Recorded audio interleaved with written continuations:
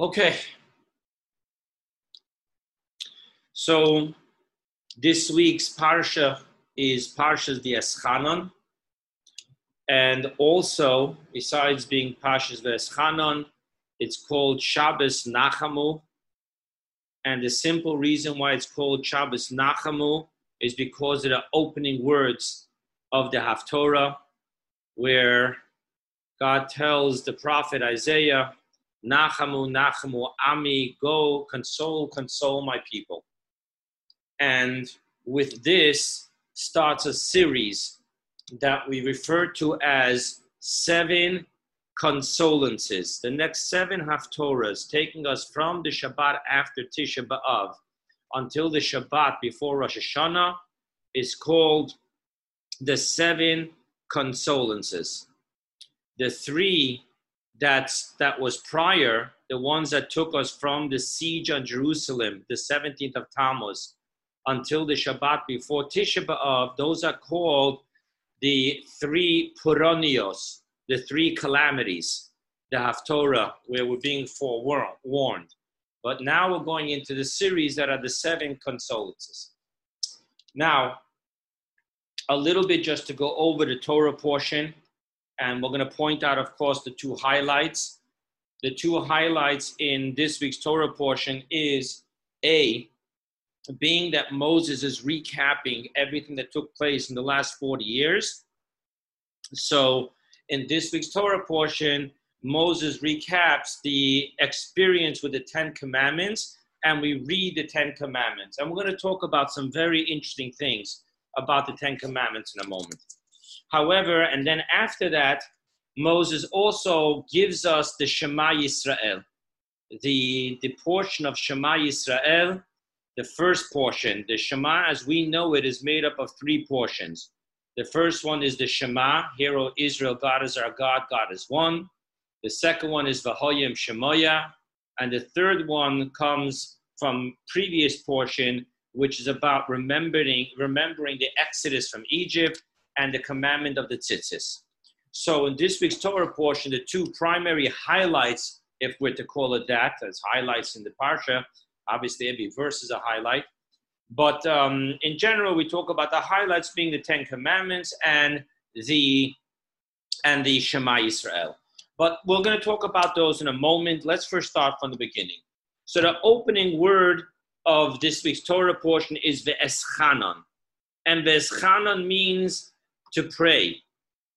Rashi tells us that the V'Eschanan means to pray for grace. Grace means that Moshe Rabbeinu, after everything he did and self-sacrifice and being who God eulogizes as Eved Hashem, the servant of God, and nevertheless Moses falls back on none of his chuyot, none of his merits, but rather he asks for grace. Matnas chinam. Hashem, I deserve nothing. I beseech of your compassion. Now, what did he pray for? He prayed to be able to enter into the land of Israel. Now, even though God clearly stated that he will not be going into Israel, but nevertheless, being that God let him capture that which was on the east side of the Jordan, which in most aspects has the law of Israel, which he gave to the 2.5 tribes. So he was wondering if this was an opening that God's telling him, if you pray, you will be granted. And thus he prayed. What is amazing is that our sages tell us that the prayer that Moses did, if you look up the numerical value of V'Eschanan, it's 515. And our sages tell us that Moses prayed 515 prayers. We're going to soon talk about the mystical insight to what's 515. However, what I want to share with you is the famous teaching of our sages that God asked Moses to stop praying. And our sages tell us that God told Moses, if you pray one more prayer to go into the land of Israel, then I will grant you your prayer. So I'm asking you, please don't do that one more prayer. And there's the teaching that God told Moses, how will it look that you left your generation in the desert buried and you go into the land of Israel? And then when Mashiach comes and there's going to be the resurrection, they're going to see that you left them behind. It would be best if you stay with your generation and you'll enter into Israel when Mashiach comes and there's going to be the resurrection, and let Joshua take his generation into the land of Israel. Now, I just want to give you a little bit, just briefly, quickly, some mystical insights. So there are 7 emotions. The Zohar says that when it says that God created the world in 6 days, 7 days it says, so Zohar says that these are supernal days. And what are supernal days? Those are the 7 emotion emanations that we speak about. So from the 10 emanations, there's 3 intellects, wisdom, understanding, and knowledge. And then there's the 7 emotions, which it translates a little differently in human language, but in the Kabbalistic terminology of the emanations as they exist as a transformer filter system through which the infinite light shines to sustain the finite world, you have kindness, you have strength, you have splendor, you have Tveres Netzach, you have victory, you have Hoid, which is gratitude, you have Yesoid, which is foundation, and you have Malchut, which is kingship. Now, of those, we talk about the first 5 being the primary, because foundation and kingship in the world of Kabbalah is not about the emanations themselves, but the way they transfer. Foundation gives it over to kingship, which brings it into the lower world. Thus, in Kabbalah, when you talk about the primary emotions, you talk about 5 instead of 7. Take it one step further. These 7 emotion emanations exist on 3 planes. They exist within the realm of emotions, in which they're emotions in the heart. They exist as emotions of the intellects, which means that once you have the disconnected intellect, you then start having an inclination of how to rule, and the verdict, whether this is good or bad, something that you're attracted to, something that you're afraid of. So within intellect itself, there's the emotions of the intellect, and then higher than that, there is the emotions of the supernal crown, the Keter Elyon, which we refer to as the infinite will. Why am I sharing all of this with you? Because according to Kabbalah, when we talk about emotions on the emotion level, they're single digits. When we talk about emotion on the intellectual level, they work in tens. And when we talk about the emotions on the supernal crown, the infinite will level, they work on hundreds. Thus, for example, it says the life of man is 70. We're talking about 7 times 10. Now, with that being said, 500 are the primary 5 emotion emanations, the way they exist in the supernal crown. 15, we are taught in Kabbalah that every single one of these emanations divide into 3, which is called Rosh, Toich, Saf. There's the head, in which the emanation receives from that above it. There is the Toich, the center, which is it itself. And then there is the Soif, the way it gives over to the next level. Thus you have 500. Thus you have 15. So you have 515 prayers. One more level, one more prayer, Moses would have surpassed that. And once he surpassed the 5 main emotion emanations, the way they are divided in 3, and the way they exist in the supernal crown of hundreds, that would have reached a level in which God would have granted him his prayer, and thus God asked him, please stop praying. Don't take it to the next level, because it's best that you do not enter into Israel. Now, I gave you one insight into why Moses shouldn't enter into Israel.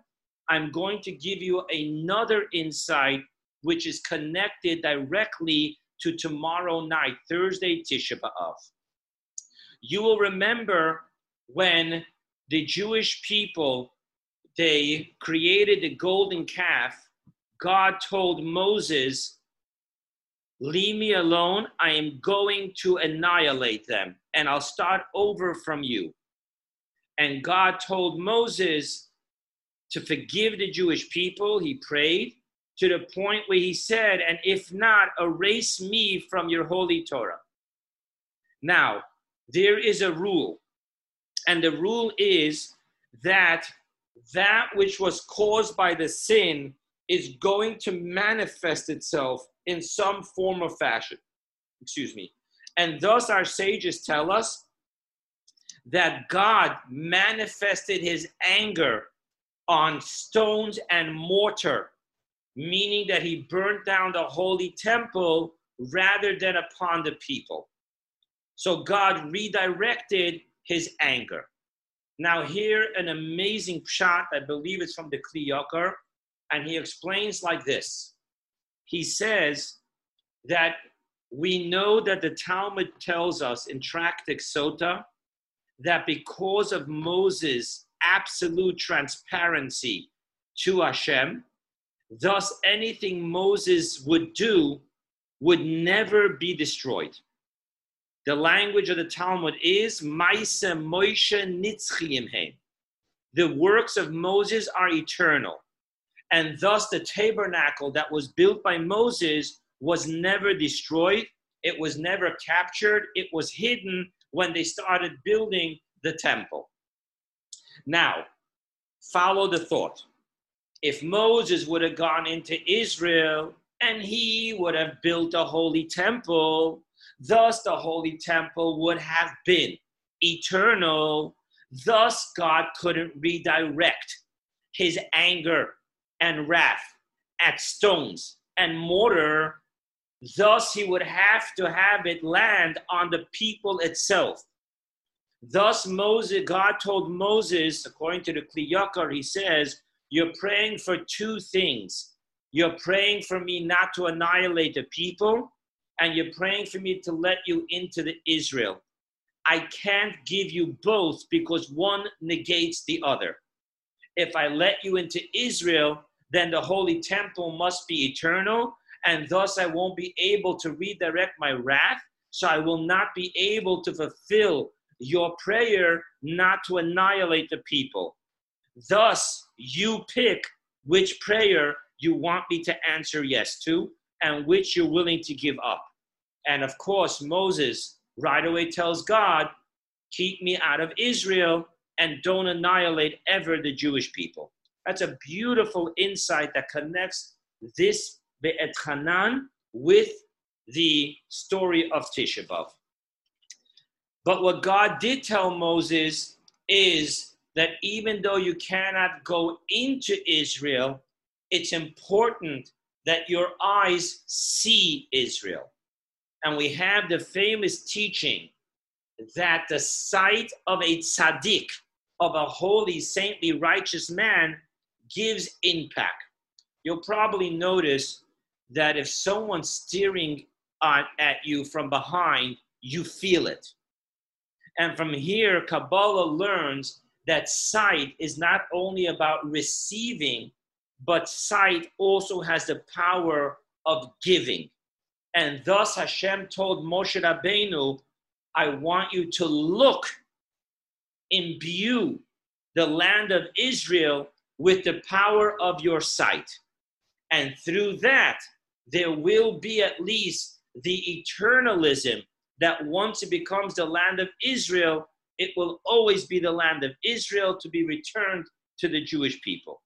Now, Moses is then told, but you must go ahead and tell Joshua and empower Joshua and encourage Joshua that he should be strong and he will bring the people into the land of Israel and he will conquer it, inherit it for the Jewish people.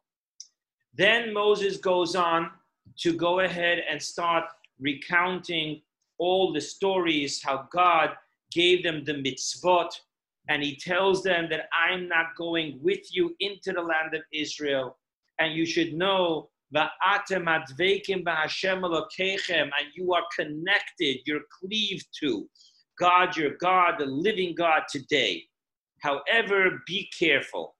Be careful lest you end up going after following the ways of the nations that you will encounter once you leave the desert, leave the clouds of glory into the land of Israel.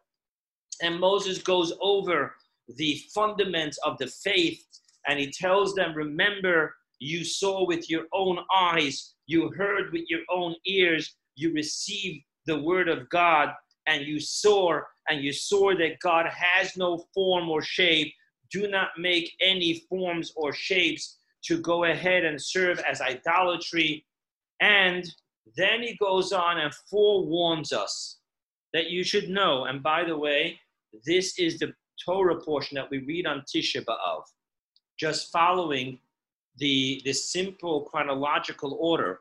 You can't have a Torah portion for Tisha B'Av because Tisha B'Av happened generations after the Torah was already made.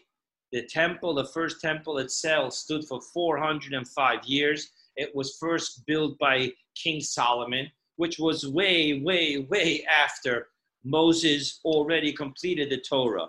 Nevertheless, everything is hinted in the Torah, and thus we read from this week's Torah portion on Tisha B'Av, where Moses forewarns us, and it will be that you will give birth to children, and they will walk away from the ways, and they will start idol worship, and you should know that you will be banished from the land, and from there you will call out to God with all your heart and all your soul to be brought back, and God is a compassionate God, and he's warning us, don't test God. Don't test God, follow in his ways. And then he goes on to tell us again, heed the commandments, so that you may have long days upon the land of Israel. Now, just to understand, the land of Israel, I just want to give you a metaphor because we find the language in the Torah in which God says, the Torah says, Kisaki, the land will regurgitate you, vomit you out. And what is the deeper meaning behind that? And the answer is that because the land of Israel is considered the capital and the holy temple is the house of God, thus the level of tolerance that the land of Israel, which is saturated and permeated with the holiness of God, the level of tolerance it has for evil is low.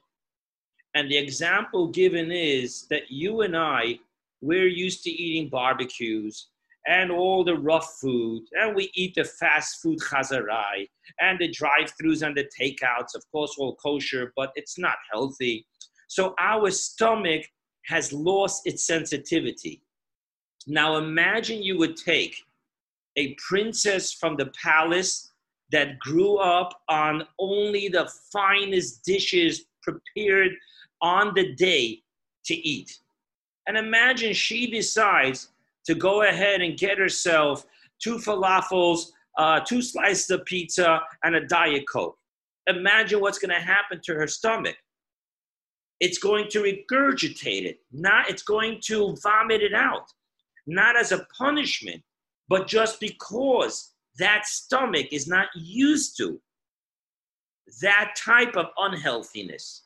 So too the land of Israel is like that stomach of the princess. It can't tolerate it.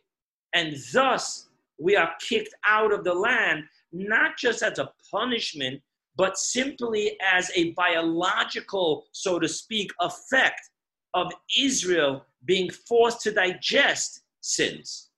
Now, another thing we're taught is that, remember, we learned in 2 Torah portions ago that God commanded Moses that there should be cities of absorption, 6 cities, 3 on the east side of the Jordan, and then later 3 on the west side. Because Moses wouldn't cross the Jordan, he would never be able to be the one to establish the 3 on the west side of the Jordan. On top of that, I want you to know that the law is that the 3 on the east of the Jordan will not function until this 3 on the west side of the Jordan is established. Thus, you would think Moses would say to himself, well, listen, obviously this mitzvah belongs to Joshua, not to me, because whatever I'm going to do is only half, and even that half won't function until the other half is made.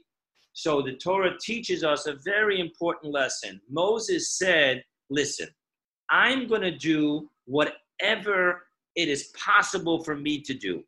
And as our sages say, Veloya lecha, it's not upon you to finish the job. Your job is to do as much as the job that God gives you the opportunity to do. That is our job, not you, our job.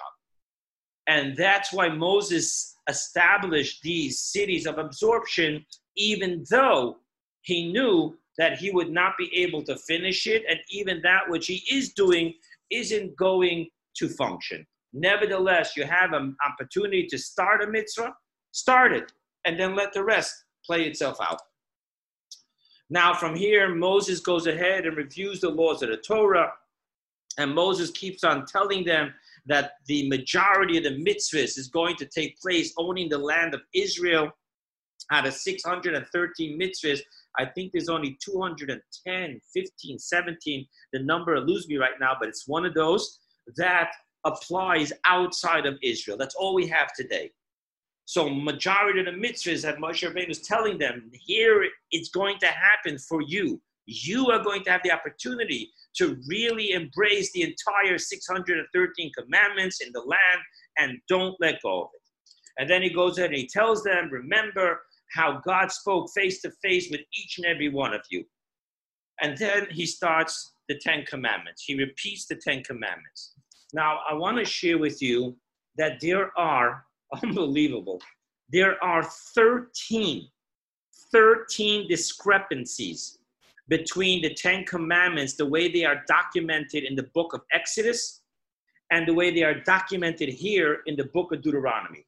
I'm going to give you some of the classical ones, okay? Number 1, when it comes to Shabbat, in the Exodus it says, remember Shabbat, and over here it says, heed Shabbat.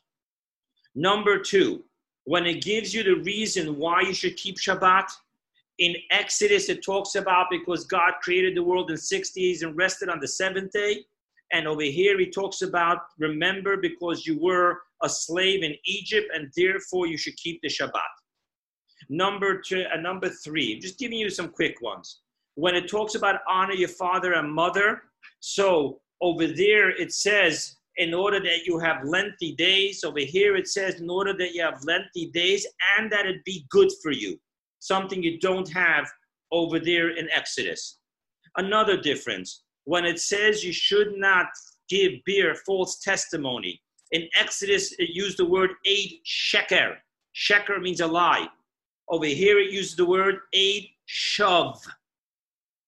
A different wording.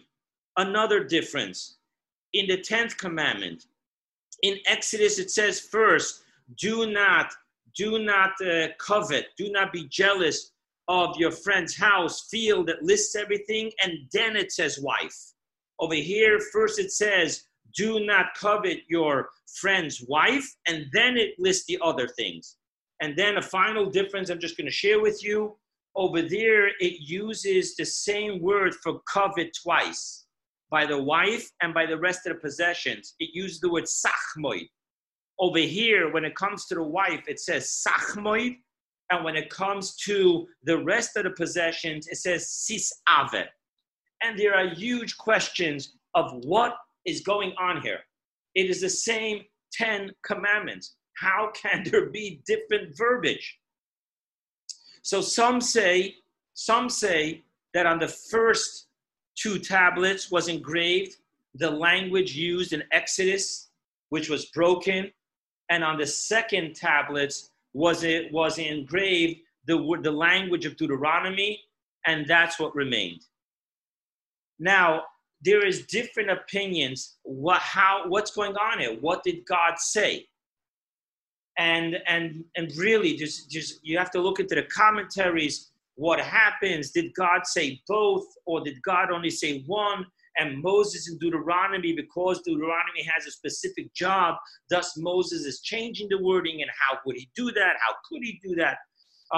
Then there's a thought that I was having, and I'm just going to share with you a thought. Our sages tell us that the Jews received the 10 commandments in the fashion of klal uprat.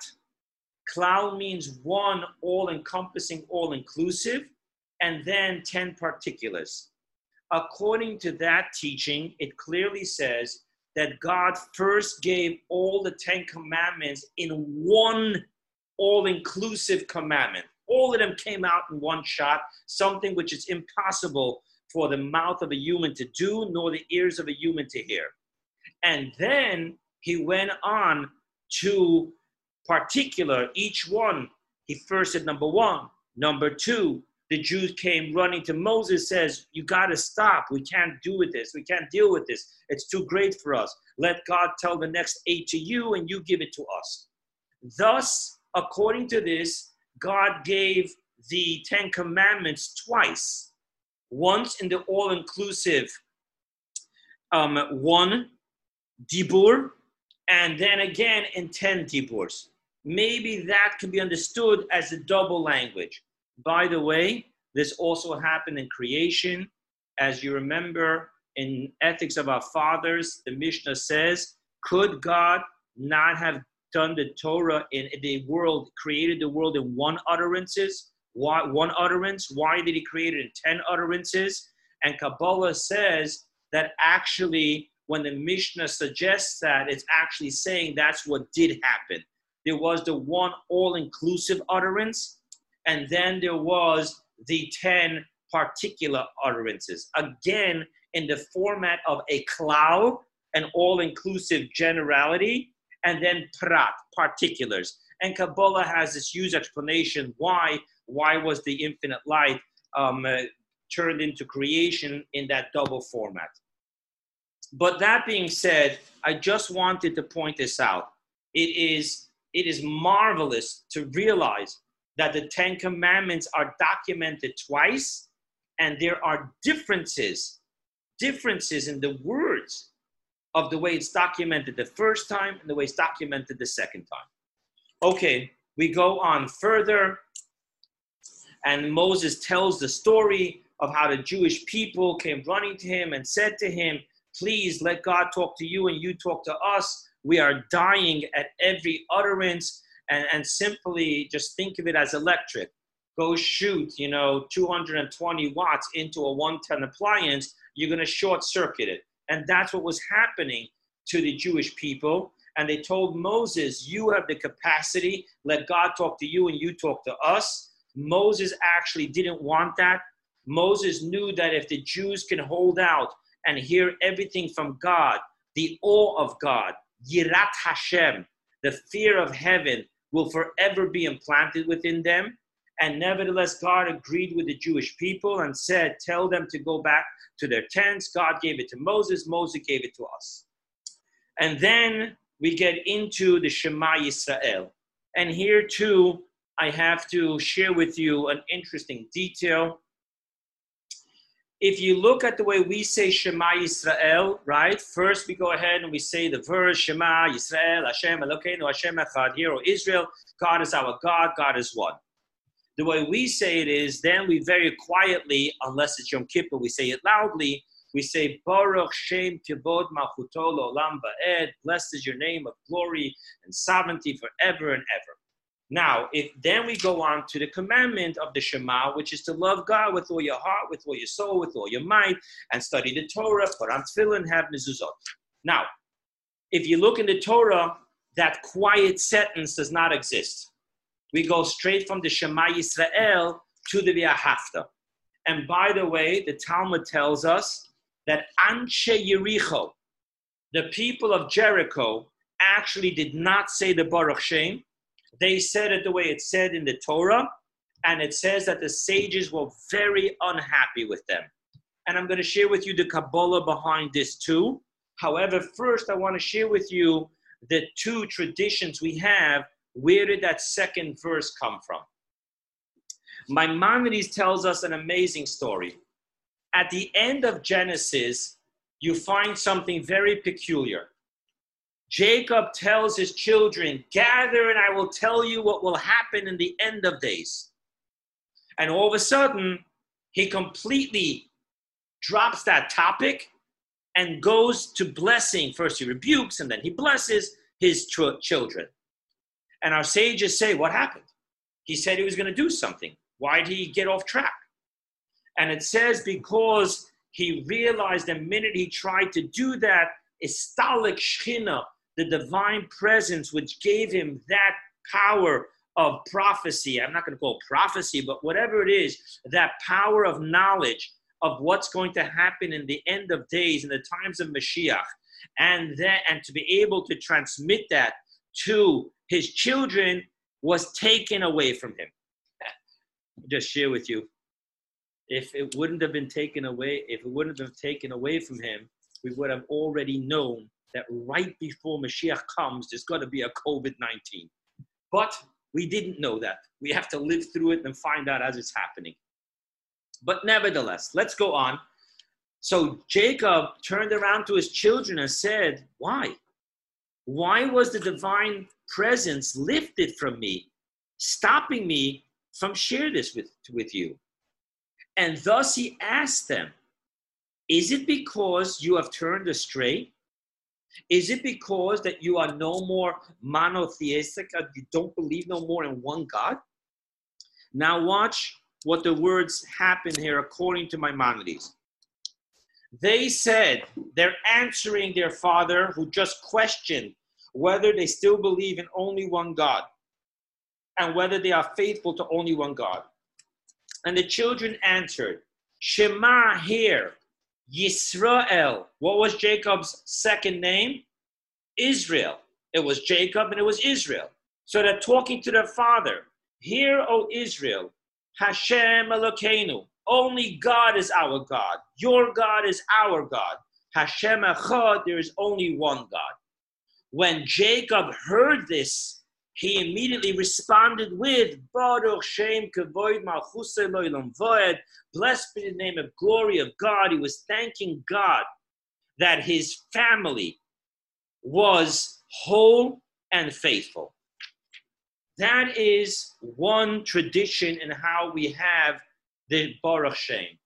Another tradition is that when Moses went up to heaven for the 40 days and 40 nights, and he heard how the angels praised God, and he heard them responding. The angels don't respond just with Amen like we do. They say, Baruch Shem Kavod Malchuto Olam Va'ed, blessed be your name, glory, and sovereignty forever and ever. Thus Moses came and taught it to the Jewish people. However, because this is an angelic prayer, thus he taught us to say it quietly. Now, the only time of a year where we are angelic, and what do I mean that we are angelic? So our sages tell us that we are in three ways compared to an animal, and in three ways we're compared to an angel. And our animalistic side is obviously the eating, the way we reproduce, the way we consummate. And I don't remember what the third one is. But the other three, the spirituality, is like angels. Now on Tisha B'Av, we're not allowed to eat. We're not allowed to drink. We're not allowed to have marital relationships. And thus we're dressed in our white robe as angels. Thus, because on that day we are angelic, that is the one day that we say loud in shul after the Shema, Baruch Shem Kavod. That's why we do it then. So now you know why it's not in the Torah and how it got to us. Now, after that, again, Moses keeps on warning the Jewish people, don't forget God. Don't forget the commandment. You're going into a different type of life now.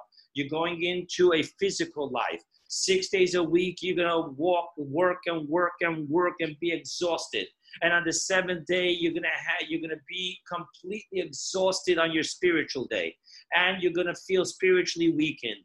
Remember to remain faithful. Remember that we don't sleep on Shabbat, so we have strength to go to the office on Monday, but rather we work Monday, Tuesday, Wednesday, Thursday, Friday, so that we should be able to have and afford and spend Shabbat with our family and in shul.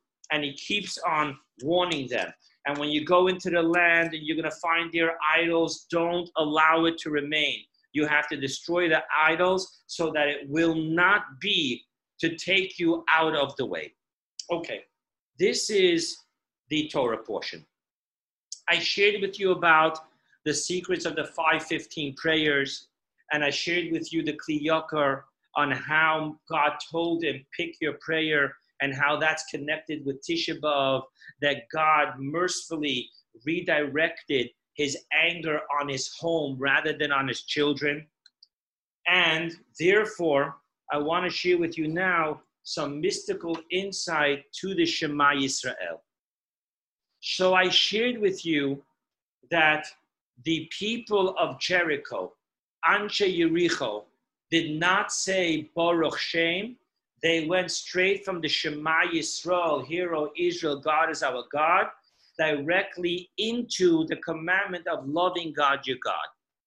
And the sages were unhappy with this, and they felt that it is imperative that between the Shema Yisrael, the Hear, O Israel, and between the commandment of love God, your God, there must be the Baruch Shem Kivod.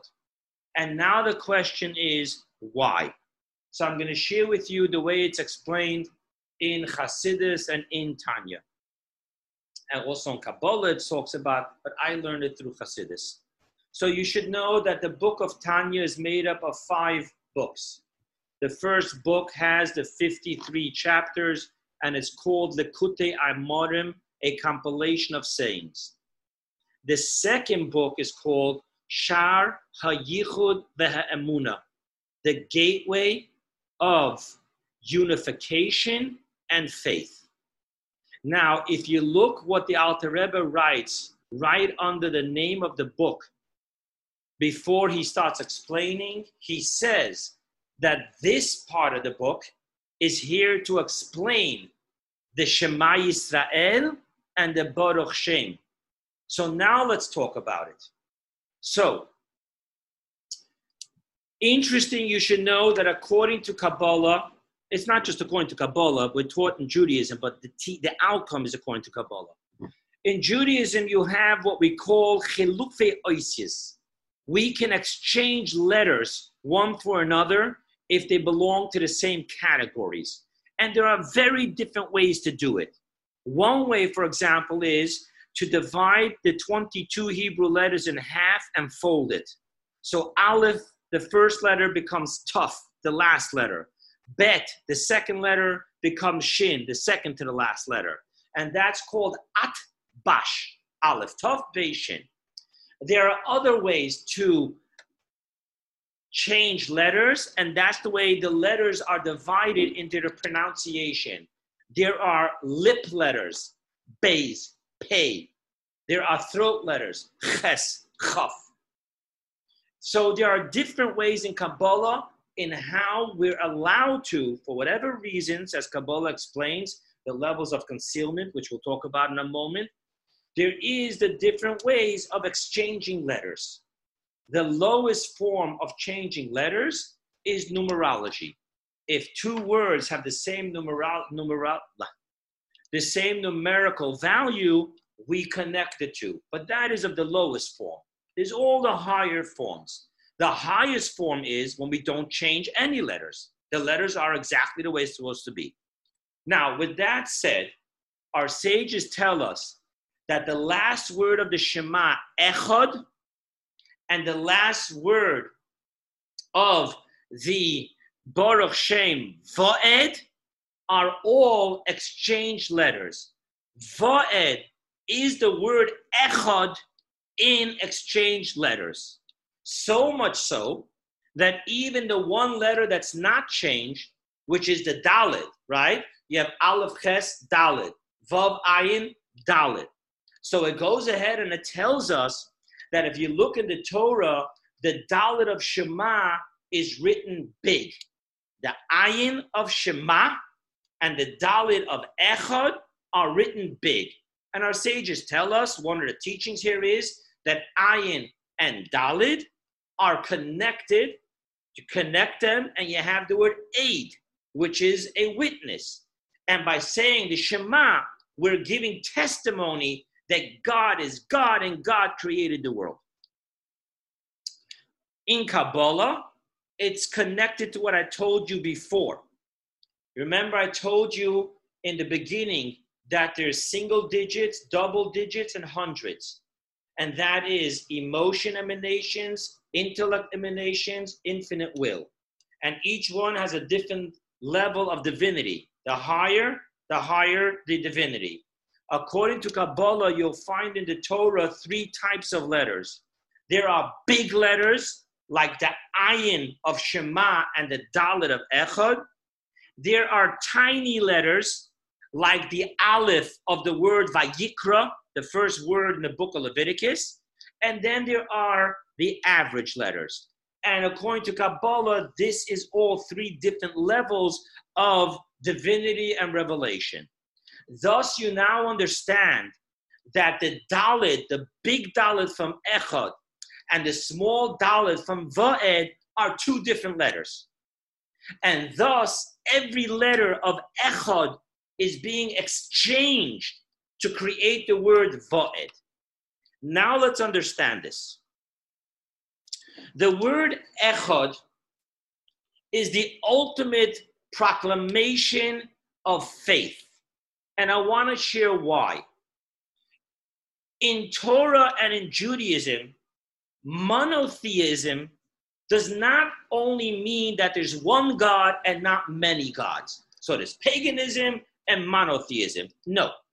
In Judaism, that there's only one God goes without say. So what is the proclamation of Hero Israel? God is our God, God is one? The answer is that everything is God and God is everything. That is the ultimate experience of faith. Now, I don't want to get too Kabbalistic here. I am. It's just that type of Torah portion, 10 Commandments and Shema. You're going to get Kabbalistic here. But I want to share with you in the most simplest terms. When God went to create the world, he didn't make a shopping list, go to Home Depot, buy water, buy fire, buy air, buy earth, and then start creating everything. So if that be the case, what is the material through which God created the world? In other words, the fact that God was the one that created it, okay. But my question here is, what did he create it from? And the answer is that he created it from himself. God is the material of all existence. And thus Maimonides gives this incredible formula that says, he is the knower, he is the known, he is the knowledge. Thus, God knows everything, not because he knows everything, but because God knows himself. And everything is a piece of him. Now, from this perspective, we have the magnificent level of faith that not that I am the world and God created the world and the world needs God to live, but rather we have that there is nothing but God. Thus, when we look at in a perspective of Judaism, in a perspective of faith, in a perspective of oneness, we stand in this unbelievable unity. Then how can I say there are two paradigms? There's me when I'm in shul, and then there's me when I'm in my office or on Wall Street. There's me who studies Torah, but then there's me who also studies science. And this whole double paradigm. And how can I say that life does not allow for me to serve God when God is everything and everything is God? And I've shared this with you before. The Kabbalistic formula of an atheist is a piece of God telling God that God doesn't exist. That is the paradigm of Hashem Echad. Not that there is one God who created me, but that everything is from God. God is everything and everything is God. And yet the magnificence is that God placed a one-way mirror in between, the ma'or, in between what we call creator and creation. Thus, from God's vantage point, it's not a mirror. It's all a see-through glass. God is everything and everything is God. But from our perspective, what we're seeing is a mirror. And thus, I can't see that everything is God and God is everything. And thus, my grandfather of blessed memory taught me that the first letter of the Torah is a bet. A bet looks like this. And what it means is that we are only able to see and perceive what post-bet, post of creation. However, what goes on above creation, and how in essence, creation is only a filter through which the ultimate truth and oneness of God is shining, and we don't see that because we see the impact of the filter. That's where the faith comes in. And that's why in our Amidah prayer, we say, Modim anachnu lach. We admit to God. We acknowledge. What do you mean we acknowledge that God is right? Because the verse says, Kel deot Hashem. God is a God of knowledges. Doesn't say de'ah, it says de'ot. Because there exists two paradigms that God created. One from this side of the Tzimtzum, which is the one-way mirror, and one from this side. And even though we can never truly embody in the most tangible, practical reality that God is everything and everything is God, thus we say we only see it differently. I'm going to explain what we see in a moment. We only see it differently. But you should know, even though we cannot perceive the higher, the echad, the oneness, you should know, modem anachnu lach. We know what we cannot perceive is true. God is everything and everything is God. And there's nothing that exists which isn't a piece of God. That is the power of Shema Yisrael. And maybe we can say that is the reason why the tradition evolved, that is the last thing we say before we leave this world. Because at that moment, we are privy to the ultimate truth, that everything is nothing more than a glove on God's hand, and we're about to get past the glove into the hand at that moment of death. With that being said, now I shared with you that when things are written in the right letters, then that is the greatest revelation, because the letters aren't hiding things. Rather, the letters are transparent to the thought. So the letters Aleph, Ches, Daled, which make up the word Echad, is absolute transparency to the concept which we're saying here, which the Torah is transmitting, that God is everything and everything is God. Now, when you switch letters, so we're playing codes. Code means that the letters are deceiving. They're concealing what's hidden within it, and we have to figure out the code. Thus, in Kabbalah, the second verse, which ends with the word va'ed, which is really code letters for the word echad, means that this is a lower level of concealment in what it means, the faith that God is everything and everything is God. And allow me to explain. When we talk about Baruch Shem Kevod Malchuto L'Olam Va'ed, that is called in Kabbalah Yehuda Tata'ah, the lower unification. The Echad is the higher unification, and the Va'ed is the lower unification. What does that mean?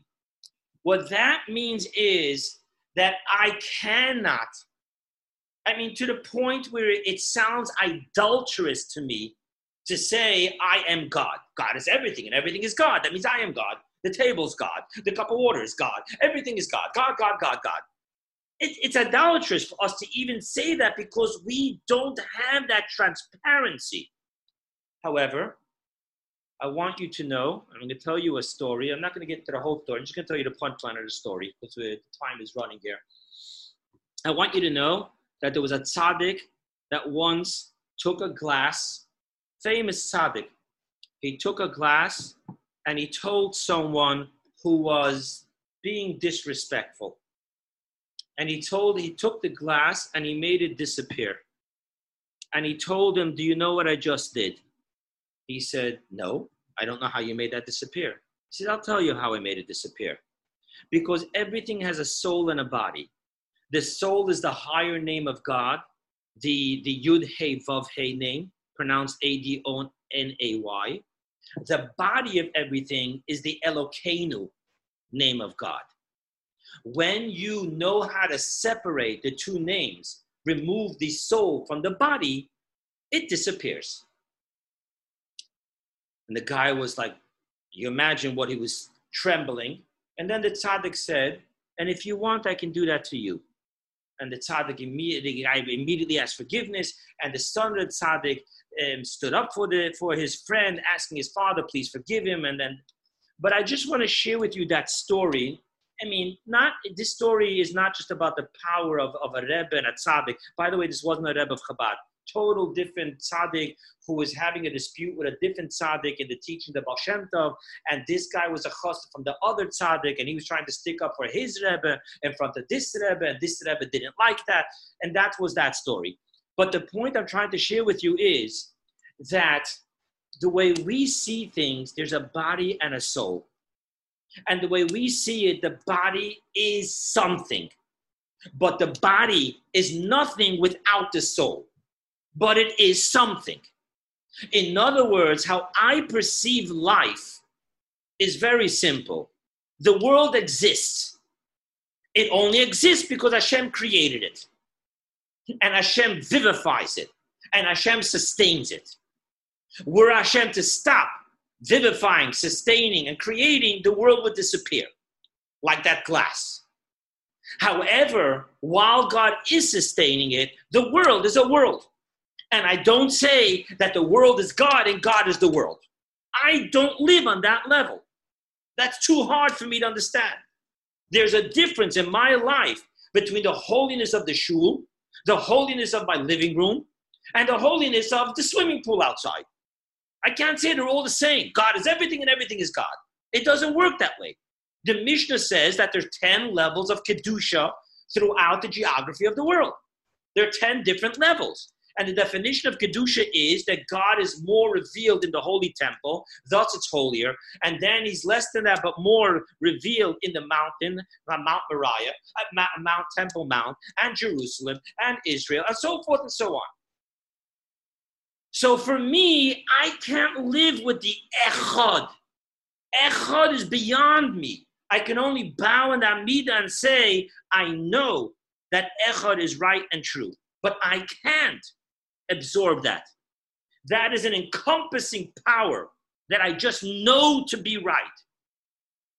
But I don't eat it. I don't digest it, and I can't live with it.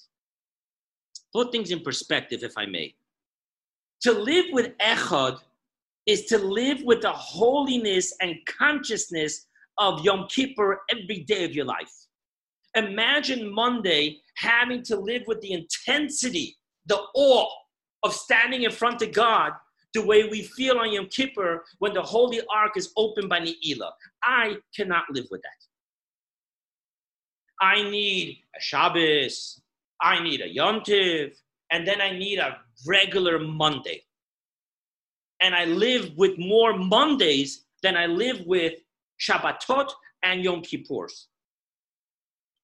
So on Monday, my perception is, of course, God, everything needs God, but I am me. I exist only because God created me and returns my soul to me. But I am me. Thus, after Shema has to come the Vo'ed. After Echad has to come Vo'ed. And so much so that Echad is only a crown upon Vo'ed. Vo'ed is my head that is protected by a higher faith of Echad. But to try to live with Echad, it's impossible. And thus, the sages were not happy with the people of Yericho. What are you doing? You're not recognizing your true capacity, your true place. You're trying to be Echads when that's not what's meant to be. Echads are standing in the throne room before God, seeing God every second. You can't eat, you can't sleep, you can't work. You're standing in front of the king. So what are you doing? You should know of Echad, but you should live with Va'ed, and thus you'll be able to have a healthy relationship with God, of loving God with all your heart, with all your soul, and with all your might. Now, this went long, so I want to wrap it up now. Let's connect it to Tisha B'Av. Everything has to be connected in the world of Chassidus. So I want to connect it with a teaching of our sages on what happened on Tisha B'Av. So there are two verses that argue with each other. One verse says that the two cherubim, the cherubim on top of the Holy Ark, faced each other like a friend to a friend, face to face.